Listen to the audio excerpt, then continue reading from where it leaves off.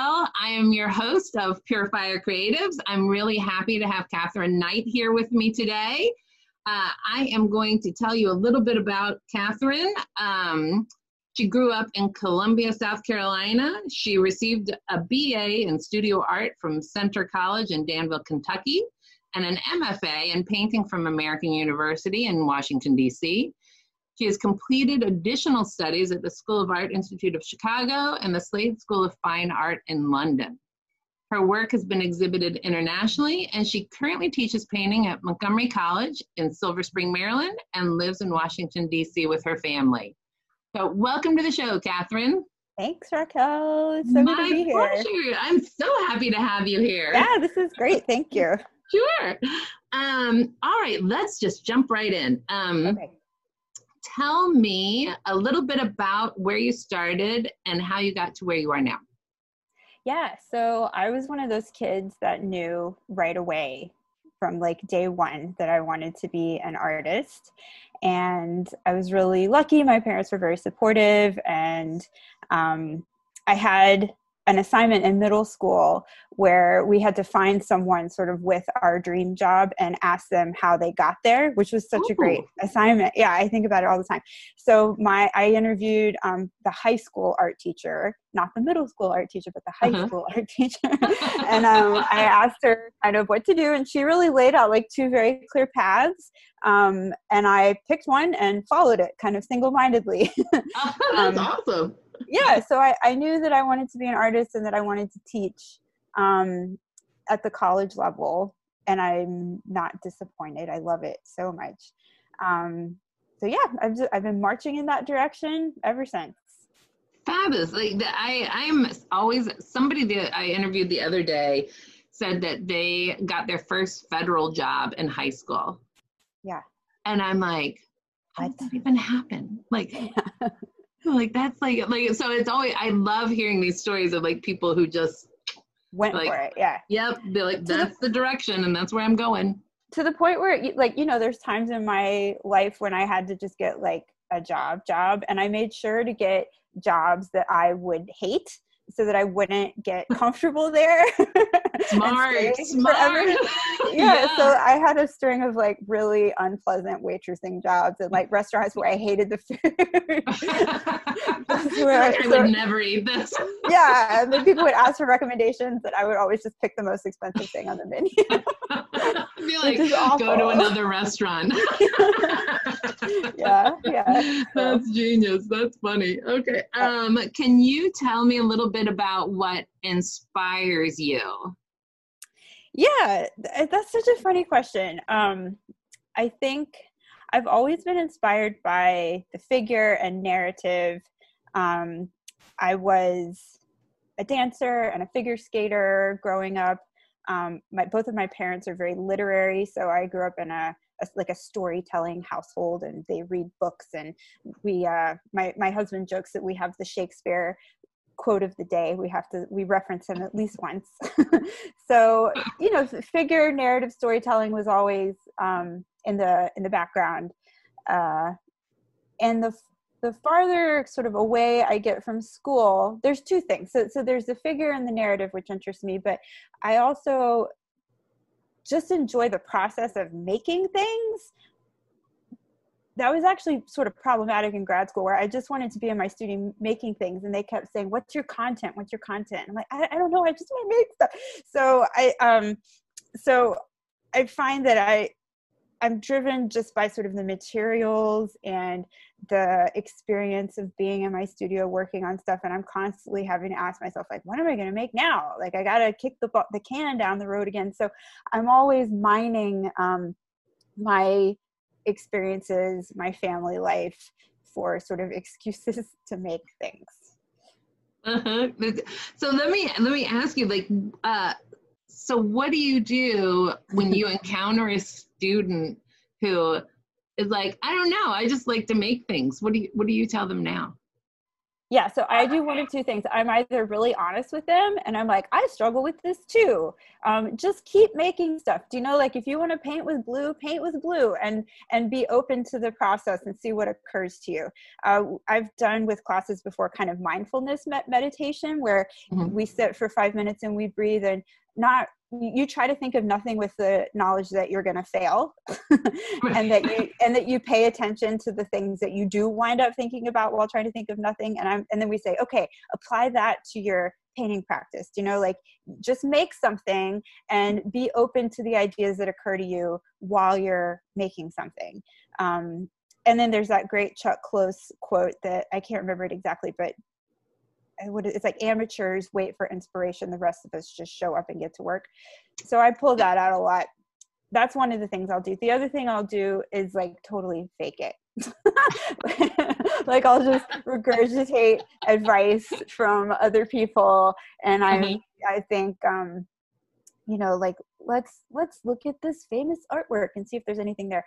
I also sometimes in my upper level classes have students keep, let's see, what do we do? I call it the Visual Influences Project, where they spend 2 weeks just collecting sources. Think like it's sort of like the mindfulness thing where you're sort of out in the world and you just document whatever catches your eye for a couple of weeks. And that could be the sunset, a color palette that you encounter like in a fashion magazine or whatever it is. And then you pull it all together in some place like a sketchbook or anymore it's often digital, like a folder of files on your phone or something, or a Pinterest board. A lot of people use Pinterest. And then when you're stuck, you look at that and you try to find common themes and think, oh, I'm really interested in nostalgia from the 50s and all my color palettes are kind of those things. So yeah, I have a number of things that I do when people get stuck. That's how I chose my wedding engagement ring. Nice. I was like, I couldn't figure out, like I was stumped. Like I was like, I don't know. I don't know. And I literally went home from being overwhelmed with like looking. And so I was like, I just went online and was like that. And then and I'm like, oh, okay. So, you know, I like classic. Like occasionally there was an outlier, but I was like, okay, so 9 out of 10 of them are not. Are checking the boxes. And with the design classes, sometimes I'll even do one step further where they'll journal. And, you know, we talk about the elements of design and I'm like, okay, I want you to look at your influences, forget all of the content. Like maybe you love puppies and kittens, forget everything you know about puppies and kittens and just write about the shapes, the colors, the textures, the lines. And then make a piece that does all of that, but doesn't include puppies and kittens or whatever. Okay. You know, like as a way to get them to break it down even farther. Yeah, because when I'm teaching, like I'm always like shape, forget what it is. Because I call my dominant hand the hand of assumption. Oh, that's like so good. Yeah, like it thinks it's got ego. It thinks it knows everything. And then that down. And then the non-dominant hand is my hand of curiosity. And so do you draw with both hands? Do you work with both hands? I do. I don't consistently, but there will be certain marks that I just feel like I can't make with my dominant hand that like if I use my non-dominant hand, it slows me down enough to actually really look. And so if I'm using, you know, my regular hand, it really will, I'll just make assumptions. Like I know what that is. And then I'll look down and I'll go, what is that? That's not what I see, you know? Oh, that's amazing. I'm going to steal that. That's really good. Yeah. You're welcome. Thank you. All right, let's see. What is the best advice that you've ever gotten? So I was thinking about this question and I have 3. Okay. 3 best advices. So the first one was from my dad when I was probably in high school. And as I said, my parents were very supportive, but I was sort of nervous about admitting to them that I wanted to study art in college for whatever reason. And so my dad and I were having a heart-to-heart. And I was like, Dad, I think I want to study art in college. And he was like, Catherine, when you become an adult, you will spend 80% of your waking life at your work. And if you are not happy in your work, then 80% of your waking life will be miserable. So go for it. And I was That's like, awesome. yes, thanks, Dad. It was great. But then they insisted that I have a fallback, that I double major in something more marketable. That was sort of their one caveat, which was good advice. So that was the first one. And then I guess the advice that I got from that middle school teacher would also be high school teacher, I should say, from that assignment that I did in middle school would be in there. And then there were 2 times after school when I got really good advice. And it was when I got rejected from 2 things that I really wanted. So the first one was when I got rejected from the grad program I wanted to go to. And if the rejection letter, if I had gotten like a standard rejection letter, I probably would never have done this. But I got like a form letter that made it sound like it was my GPA that was the problem. And so I just called them to be like, hey, like I can't do anything about my GPA, which was great, by the way. I had amazing grades. But I was like, is this really the problem? Like, hey everyone, just so you know. Just so you know, I had great grades. Which was why it was puzzling. Yeah. So I called and I was like, I really want to attend this program. Is it worth reapplying? Like, I can't fix my transcript, but I can fix these other things. And I was expecting like a simple yes or no answer, but what I got was the chair of the department got my application, sat down with me for like an hour on the phone. Person that he had just rejected, and he went through my application sort of point by point. And it turned out, and this was the same thing that happened with my second example, was that I just didn't know how to put together an application. Like, it wasn't anything wrong with my grades or the work. I just kind of missed how to do it. So he gave me some things to work on, gave me some great pointers about putting together an application. And I did all of that. And then I got in the second time. And the other example was after grad school, when I was applying for full-time teaching positions. And again, there was one that I really wanted and I didn't get it. And I called, and actually I emailed, and I found the email the other day. And I just said, thank you so much for your thoughtful response. If you have the time, I would love to be a stronger applicant in the future, and I would love some feedback. Same thing. The woman who was in charge of the search committee, she was like, I can't talk to you about the specifics of the search committee, but I can give you some general pointers. And again, I just didn't understand what I was applying for. A full-time academic position is so much more than just teaching. And she really clued me into the, departmental service and research component and blah, blah, blah, blah, blah.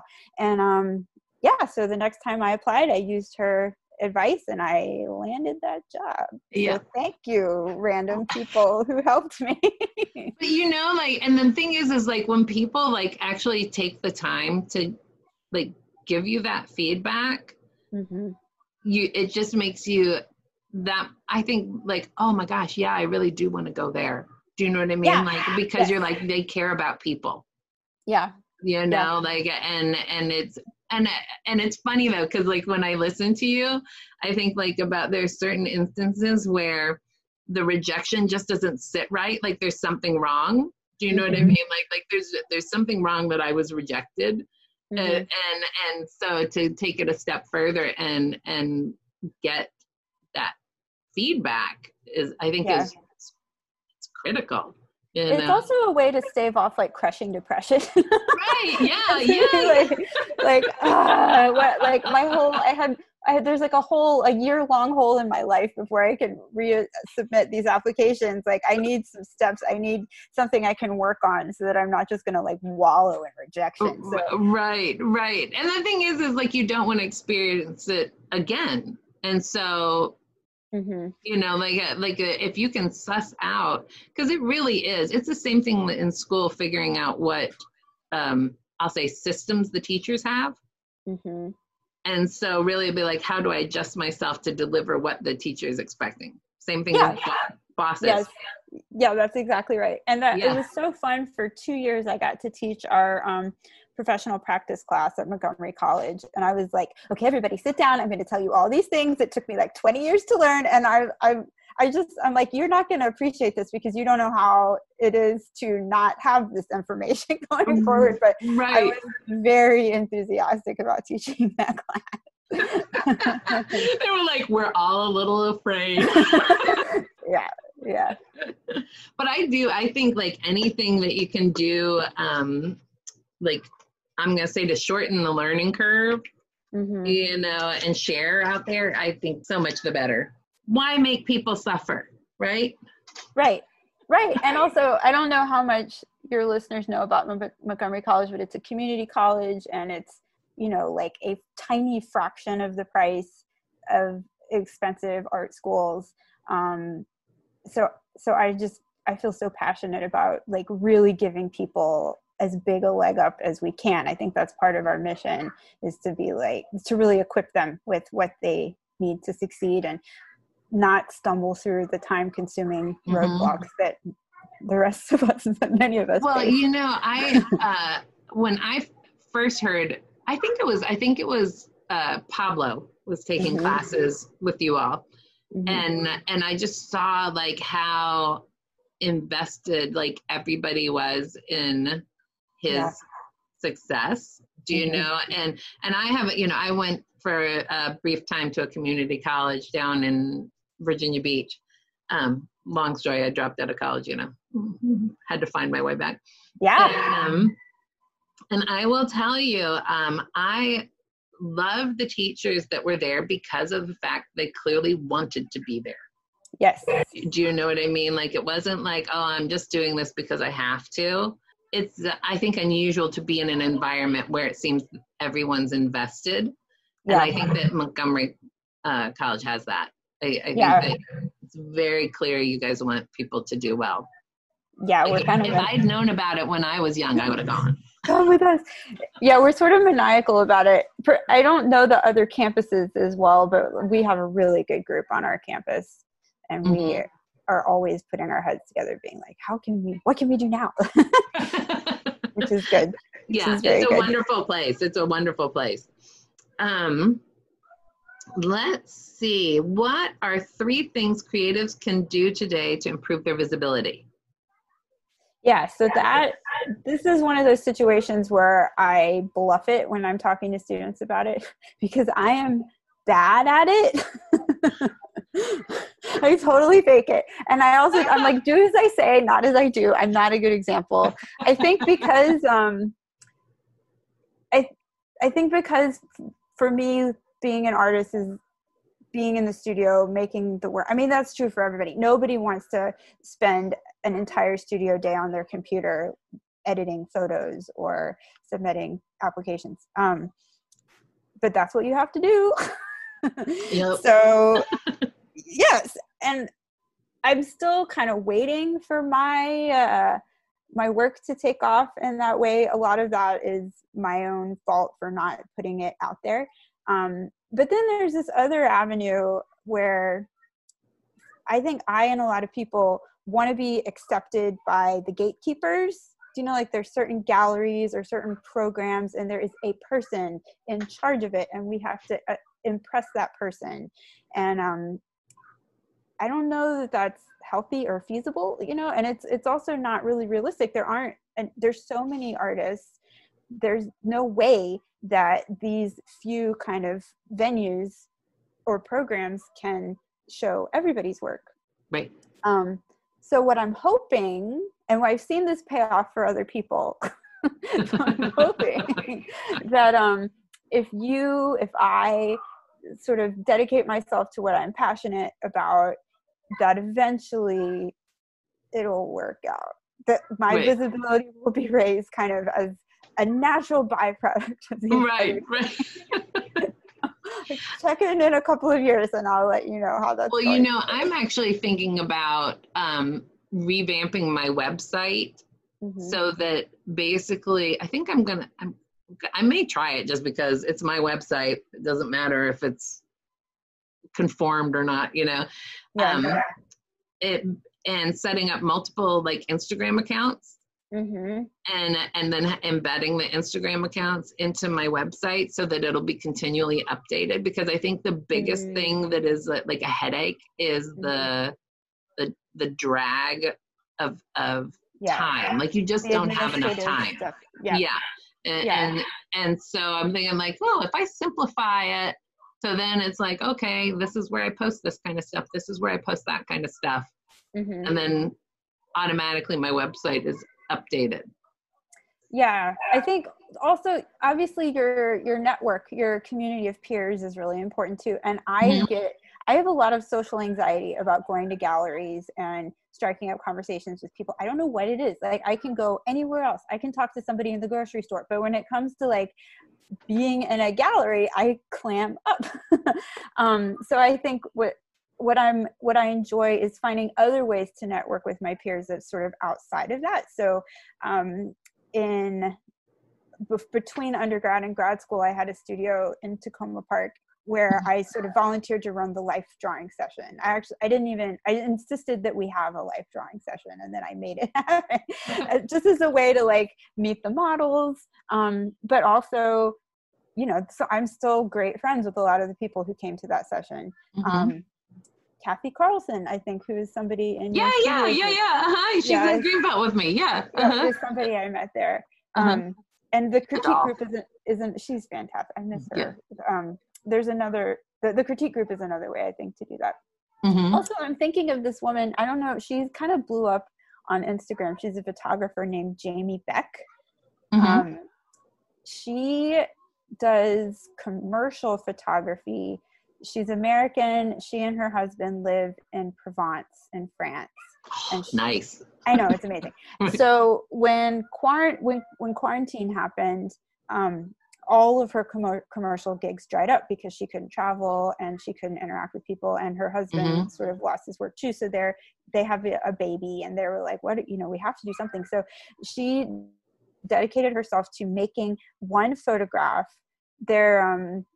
They're sort of photo collages, but they're very realistic looking, but it's not as simple. It's not as straightforward as just like taking a picture and being done. So she dedicated herself to making a photograph every day.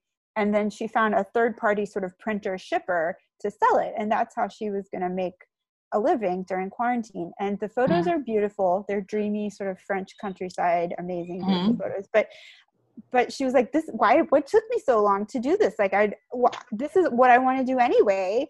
Just make work and sell it myself, you know? And I was like, you know, that's great. You know, she found a workaround of the gatekeepers, you know. She also shows in galleries and stuff like that, but it was a way for her to support her family for 3 to 4 months. It was amazing. You should check out. Yeah, I wrote it down and it's because I do think that that's probably the weird byproduct of all of this is that, okay, so how do we work around it? So we're now isolated. Yeah. You know, I think creative people are oddly best suited for this. Yeah. Because I think it's like, okay, well, I need people. How am I going to do that? Well, you know, Zoom. Let's do that. I gotta find the people, and I don't have to put on real pants. Winning. Right. I was telling somebody like everybody's an anchor man now.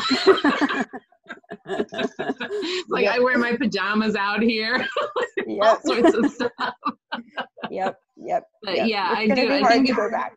Yeah. I think I have a number of friends who still work in law firms and the such, and I'm guessing like they're going to be jettisoning like a lot of the square footage that they've leased. Why? Like the one argument has always been, we need to see you face to face to do our business. Do you know what that means? There's going to be vacant space for studios finally in all of these towns where it's too expensive. They're just going to be giving the space away. I hope they're going to give, please, like I bet you we could develop an artist in residence program for corporate spaces. I bet. Yeah, we could because it used to, it was the industrial space. Everybody wants those big warehouses with the amazing windows that from the turn of the century, and they don't exist anymore. They've all been developed, but now we're going to have huge vacant office buildings. We can all have our studio cubicles. This is better than nothing. Over the world. This is better than nothing. That's funny. Right. Do you think that the visibility issue is, do you think it's different between like men and women? I don't know if it's different between men and women. I'm sure that it is, but I think there's the imposter syndrome is probably the larger factor, where I don't know. I think I'm nervous about going to galleries and talking about my work because I'm like, maybe I don't belong here. Maybe I'm not good enough. And I feel like if I were a man, I would just walk right in and be like, I'm the awesomest. Put my work on your walls. Right. There was the swagger. You need to get the swagger. I have no swagger at all. I need to work on my swagger.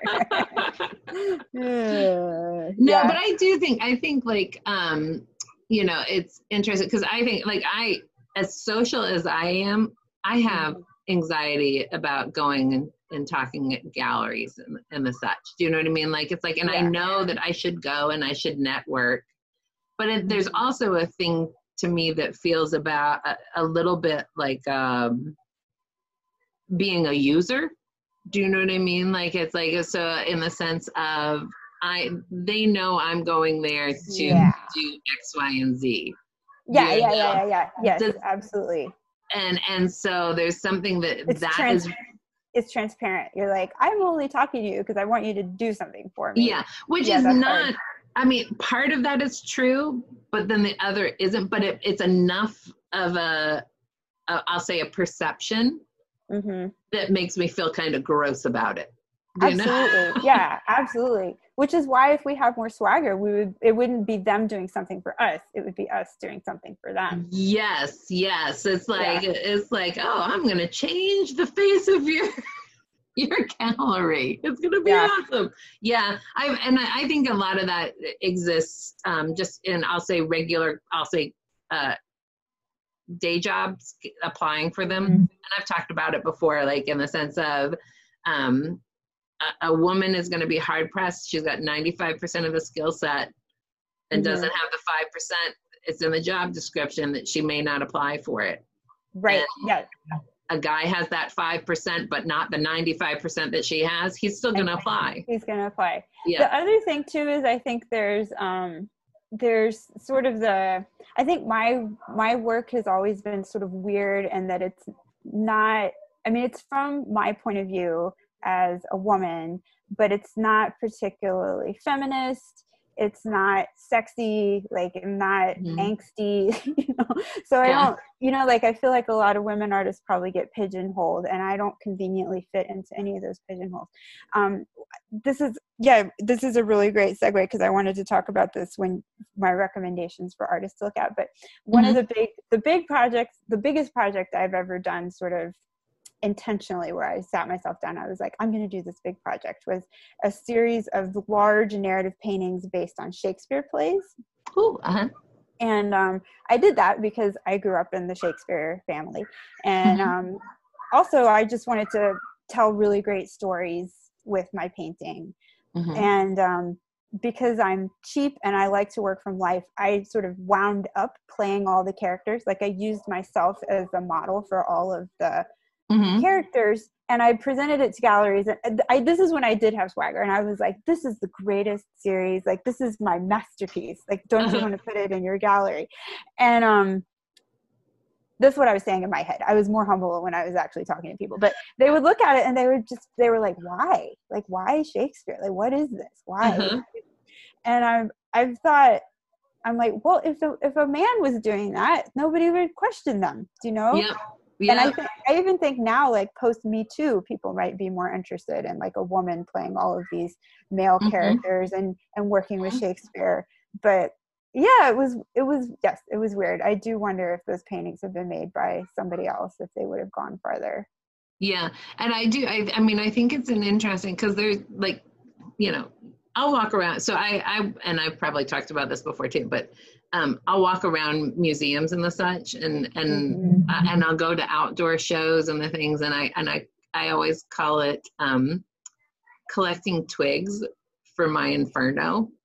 Yes. And because I'm like, okay, because I need some, I'm gonna say, element of rage, like that. Yeah. Why is that person getting like, $2,000 for that painting? Or so I need to like have something that like fuels me and says, okay, if they're charging that, then I need to charge, X amount. Because I think you need to an understanding that there your art's not going to be for everybody. Yes. And it is literally just about getting it in front of the right people. Yes. And I think about that all the time. And I'm like, who are my people? Where are they? I'm like, oh, how have they forsaken me? Where are my people? Yeah, I do. I think it's like, and I do think like, though, there are certain things where, if a male did it, it just wouldn't, they wouldn't question it, you know? Yeah. And I'm not sure that it's just where like, I'm going to say like, I don't know how to say this exactly. Like, I think women do that to other women as well. Yes.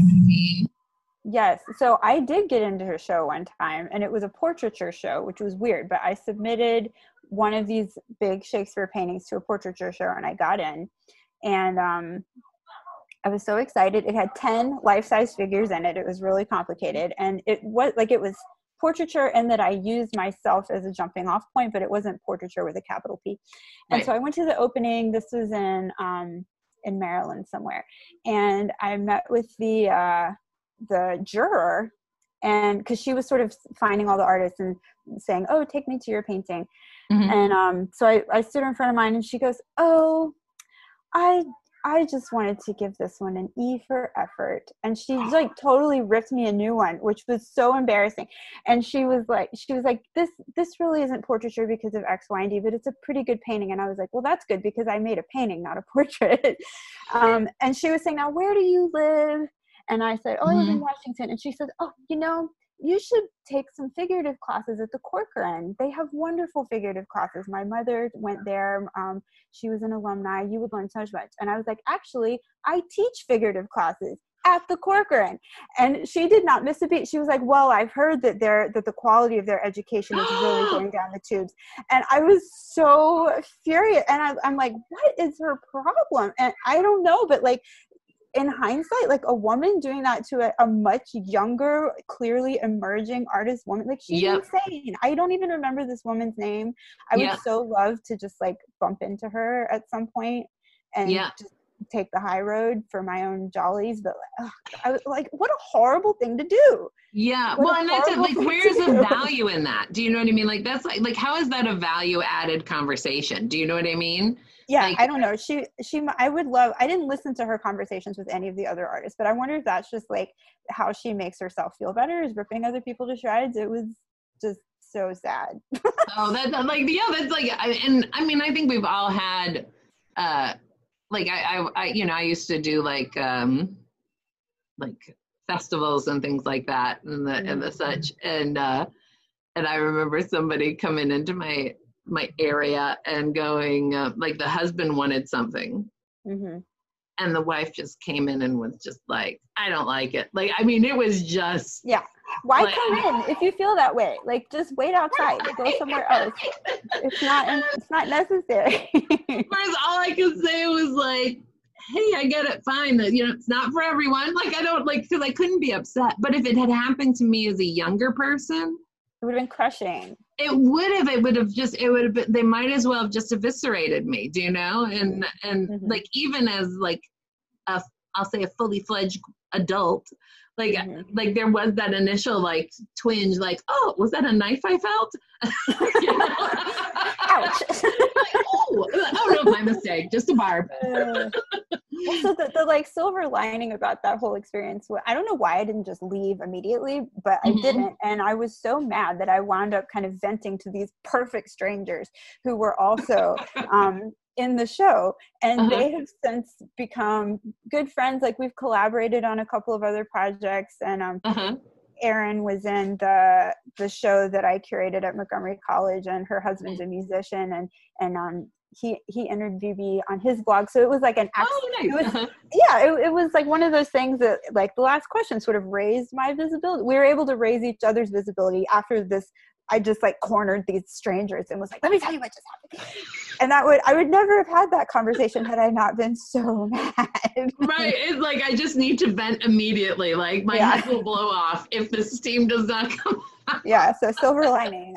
I've forgotten Meanie Lady's name, but I'm still in touch with these other people. But I think it's really interesting, like like this little pattern that you have of taking things and like that could have been bad, like the rejection and the such, and Yeah. and really kind of leveraging it into, like, I'm gonna say, like, reforming it.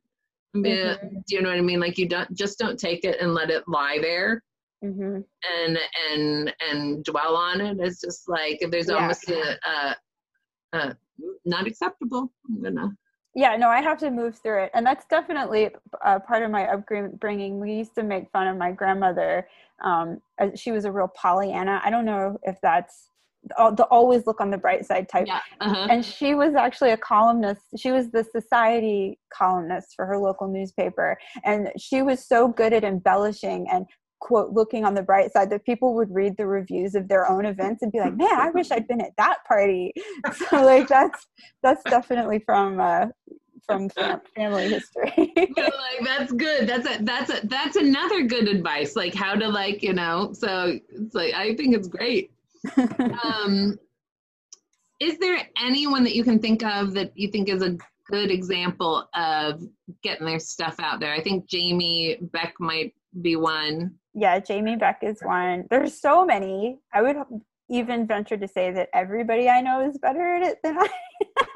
But Richard Hearns, the artist that was in I had in the critique group a few weeks ago, he's the person I point to because he's so good at it. He's so genuine and authentic. Like he manages to do all those things we were discussing without it coming off as the least bit smarmy or off-putting. And I think it's because he's genuinely so interested in the conversation, not so much the outcome, but he's genuinely such a people person. And he has the whole package, like he has amazing work. He has a strong website, a really good newsletter. He uses Instagram really effectively. His in-person skills are also great. Like the first time I met him, he followed up with like a handwritten note on stationery printed with one of his pieces. And I'm like, why am I not doing that? Like, it's so easy. It is such a personal, it's so great. It's such a personal touch. So yeah, I think he's the master as far as people I know personally. He's really great. His Instagram account, it's just, it's kind of, it's luscious, it's just like, and part of that is like, his work is amazing, but he also lives in an insanely beautiful part of the world, which doesn't hurt. And he's very smart about weaving that into his sort of social media presence. Yeah, I will tell you how I've been keeping myself sane during isolation. Is somehow I am fixated on buying a house in Ireland. Oh yeah. And that's literally like I'm like, let's look, and then I'm like, oh, here, hubby, what do you think of this one? Like, oh, isn't this divine? And I'm like, is it ever going to come to fruition? I don't know, but I might as well dream about it. If it does, can I come visit you, please? Absolutely. Well, part of it is I want a place where I could do like a little artist residency, not necessarily a huge one, but where you could have people come and be like, there you go. Come stay, because I'm gonna need socialization, and so that'll be part of the application process. Is will you be willing to socialize with me? Will you hang out with me? Yeah. I will basically be buying my friends. Well, that was one of the funny things. So I guess I should have explained about Richard. Richard is Irish. He lives in Ireland, and I met him doing a residency there. And the town where the residency is tiny. There's 200 permanent residents, and it's sort of on like a tourist area. So if you're new in town, people notice you, and they know that if you're there for more than like 4 hours, that you're an artist who's there to work at the college or do work. And so strangers, this was the most comfortable I've ever been, like networking and talking to people, because you don't even have to open your mouth, and they're like, so how's your studio work? Like, tell me what you're working on up there. And it was so wonderful to just be able to interact with people on that level and not have to like explain yourself or I don't know, justify I'm an artist, but I'm also a teacher, you know, blah, blah, blah. It was just, It was really nice. Yeah. It was really and probably nice. Just the fact that you're allowed, I think that's the benefit of residencies, in the sense of, I think artists wear so many hats to try to pay the bills, you know, but I think when you get to go to a residency, you get to just be an artist. Yes. Do you know what I mean? Like, you get to stew in it. Yeah. It really, and I didn't realize it until I went and, you know, did my first one, and I was like, oh, because, you know, this is how I want to live forever. Is this a problem if I just like go from residency to residency? So let me throw out one more name to you. Yes. Speaking of residencies, it's a gallery / residency. It's called the OU Gallery, OU. Okay. It's on Vancouver Island in Canada. Ooh, that sounds delightful. Exactly. Ooh, exactly. We now know it's aptly named. Yeah. And let's see, I was actually supposed to go for the second time this summer, but of course the borders closed, so we're not going. But it's a young couple they're both artists, and they live in like a moderately sized town, but they wanted to be surrounded by artists. So they bought a house that was bigger than what they needed, and they run a gallery and a residency kind of out of their home. There's two separate apartments, but it's such a great model for what you're talking about, like being able to have this like constant roster of amazing artists kind of coming in. Yeah, because I think that's one of the things I think that's important about being, I'll say, creative artist, whatever, is that contact. Do you know what I mean? Like, because I think so much of the work can be solitary work, and so if there's a way to you know, kind of feed and also advance your own practice, because when you learn about, especially like the people who don't do work like you do, and I think it's wonderful. Yeah, I think that's what teaching is for me. It's a way to just surround myself with creative people all the time. Yeah. All right, let's see. Can you name two of your favorite contemporary female artists? One who may be known by a broader audience, and one who you think should be famous. So I couldn't narrow it down to two. I have 5 or 6. That's great. No, I love it. I'm sorry. I'll try to go quickly. No, take your time. We got ample time. We're in quarantine. So I was thinking, like, my interest in the figure means that I'm always sort of looking for people who are breaking out of the figure, the way it's been used historically, which is, as you said, like mostly white men looking at other people. Right. So, yeah. So I love, these are like my big name people. Jenny Saville. I've loved her work for years, but she has also done a series with her children, like a motherhood series that are sort of roughly based on Madonna iconography, but they're not religious at all. So I'm making work about my family and my son, and I'm always worried that it's going to be too cute, or like that people are going to be like, oh, it's just family stuff. Like, it's just mom stuff. So I really love that she's making like super serious, amazing work about her family life. And then I love Paula Rego, who's Portuguese. She lives in London. And she was somebody that I thought about a lot when I was doing the Shakespeare paintings, because she's another one who will just borrow from literature, and she doesn't feel any need to apologize for it or explain it. So I was like, Paula Rego's doing it, I can do it too, do you know? She's doing like Bronte novels and Peter Pan and, you know, like the classics. And it's great. It's so good. And, you know, big figurative, amazing things. And then Kyle Staver is American.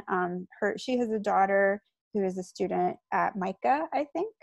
And she's another one who makes beautiful figurative work. And in the past couple of years, I guess, since I've been following her for maybe 5 or 8 years. It's been based in Greek mythology and also sometimes biblical stories. So she's somebody else who's working with these like grand narratives. And I don't know too much about her, but I feel like her star has really kind of taken off later in life. She's been known probably for her whole career as a painter's painter, but she just maybe 3 years ago won an award, I think, from the American Association of Arts and Letters, Society of Arts and Letters, a huge thing like that. So I'm like, okay, like, life is long. It doesn't have to happen overnight. Just keep doing what you're doing. Yep. It'll be fine. It's a marathon, not a sprint. It's a marathon, not a sprint. And I also just sort of accidental. It wasn't an accident because I totally stalked her, but she gave a panel discussion with one of my grad school mentors, Deborah Kahn, about 3 weeks after my son was born. And I was like, I'm going. It was like the first time, like the first thing that I did away from him for myself that wasn't, like going to the grocery store or going to a doctor or whatever. And so I went, and because one of the co-panelists was one of my grad school mentors, in the middle of the panel, this woman, Deborah, my mentor, she was like, Catherine, how's the baby? And I was like, oh my God, he's great. Thanks for asking. And then Kyle Staver and the other panelists who were also mothers were like, don't try to do anything. They were giving me like art mom advice. They're like, don't try to do anything in the first year. Like, it's going to be fine. You'll figure it out. The studio practice will come back. And I'm like full of mom hormones and just like bawling in this room full of people. But it was like all of the advice that I didn't know that I needed at exactly the time when I really needed to hear it. So right. Oh my gosh, that's too funny. That's like a movie, like a movie scene. Yeah, it really was. It really was. So that I love her work, and she's great. That's the only like in-person interaction I've had with her. But yeah. Okay. So those are my big ones, and then my lesser. I mean, they are also pretty well known, but I want to toot their horns more widely. Sure, please. Okay, so more people kind of not old white guys looking at other bodies.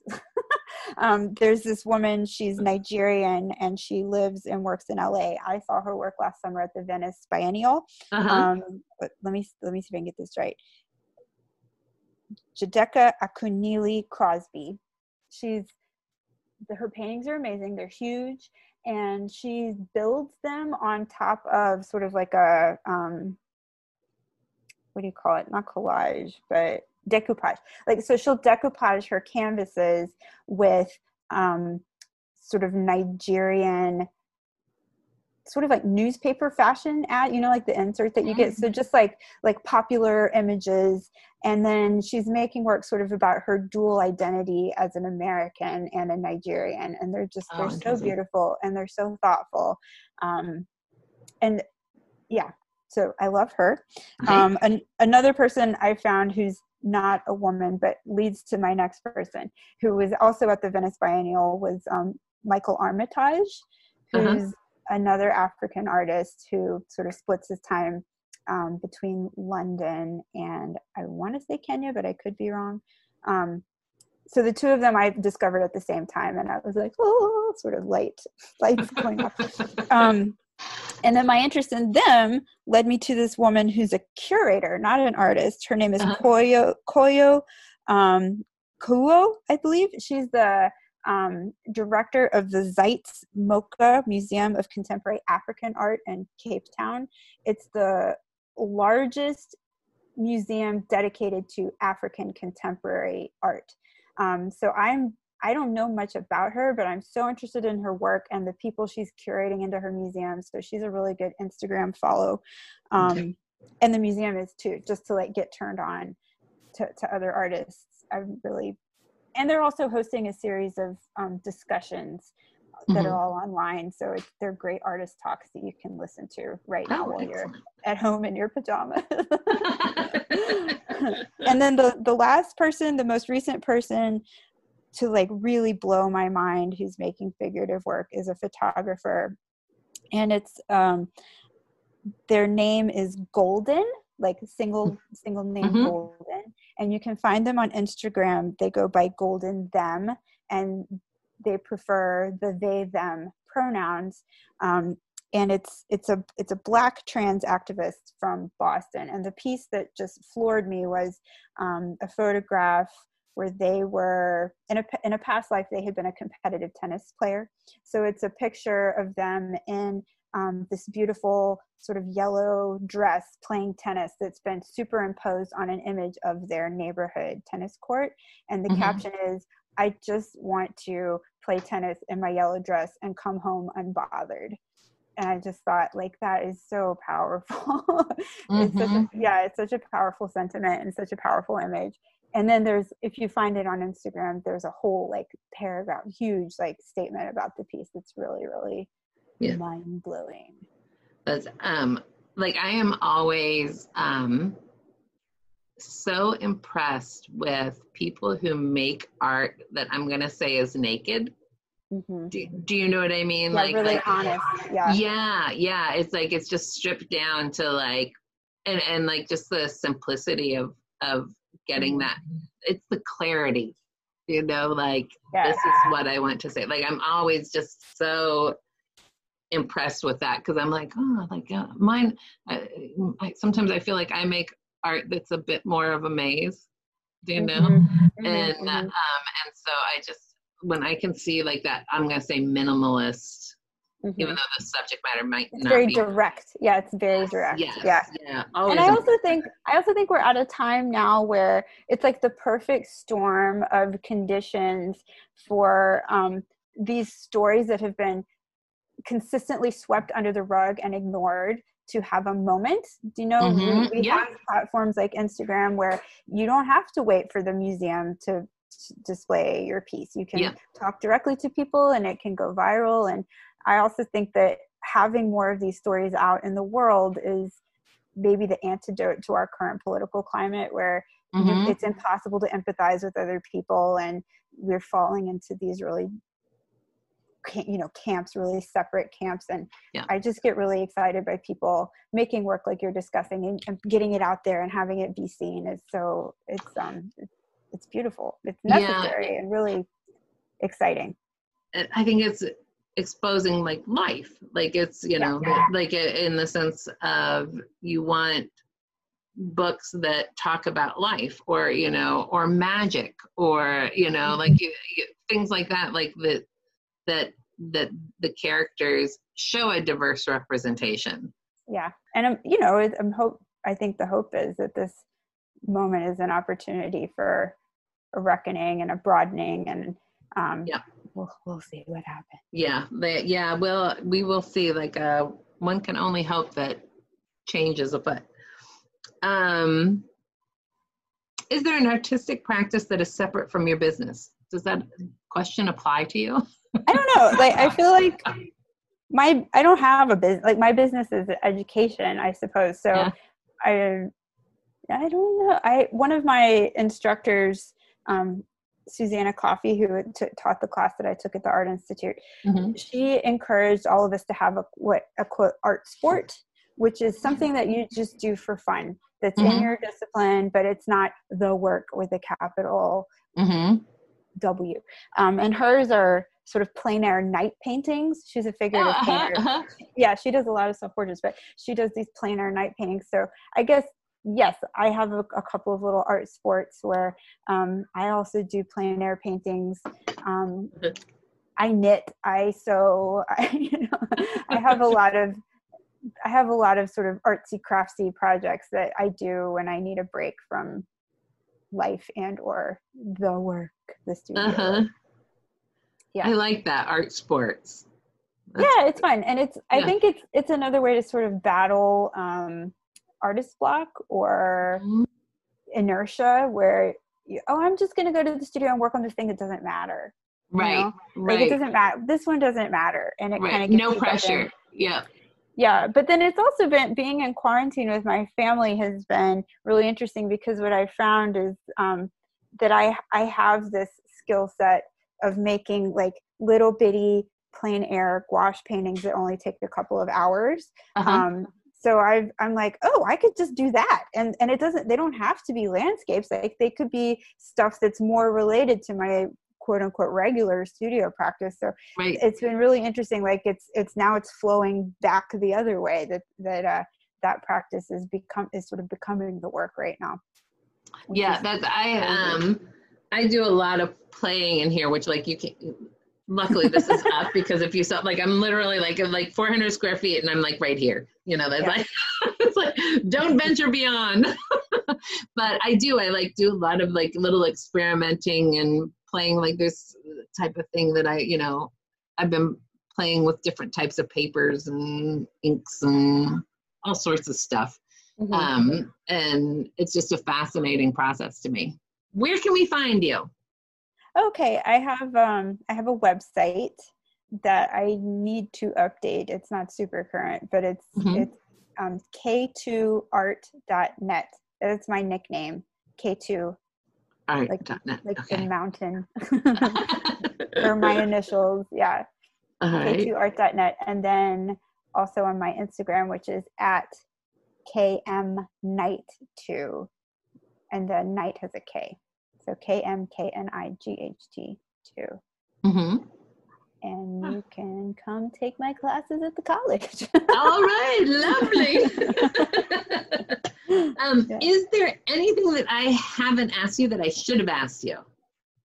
I don't think so. I feel like we covered so much ground. Some of my students have been asking me about sort of art and parenting, and or art making during quarantine. Those are some conversations that I've been having with people. I feel like the answer to both is be kind to yourself. Like celebrate small victories. If you manage to work for 5 minutes, like that counts. Right. Yeah, and maybe adjust your expectations. If you're used to making giant easel paintings, but you can't get to your studio, don't try to make giant easel paintings in your living room. Maybe that works great, but like I'm like, I have to scale down. So just be kind to yourself. Like look for ways, set yourself up for success. Look for ways to make it work. Okay. Or take a break. Taking a break is also fine. Yeah. Ruminate. Yeah. Right? Like figure out when you can get back to like a space where it's large, or I mean, that's actually what I've figured I'm going to do with between here and my other studio is I'm actually going to strip that down somewhat and do larger things in there, because I don't have any wall that I can do larger things, but I have this deep-seated need right now to do something larger. Yeah.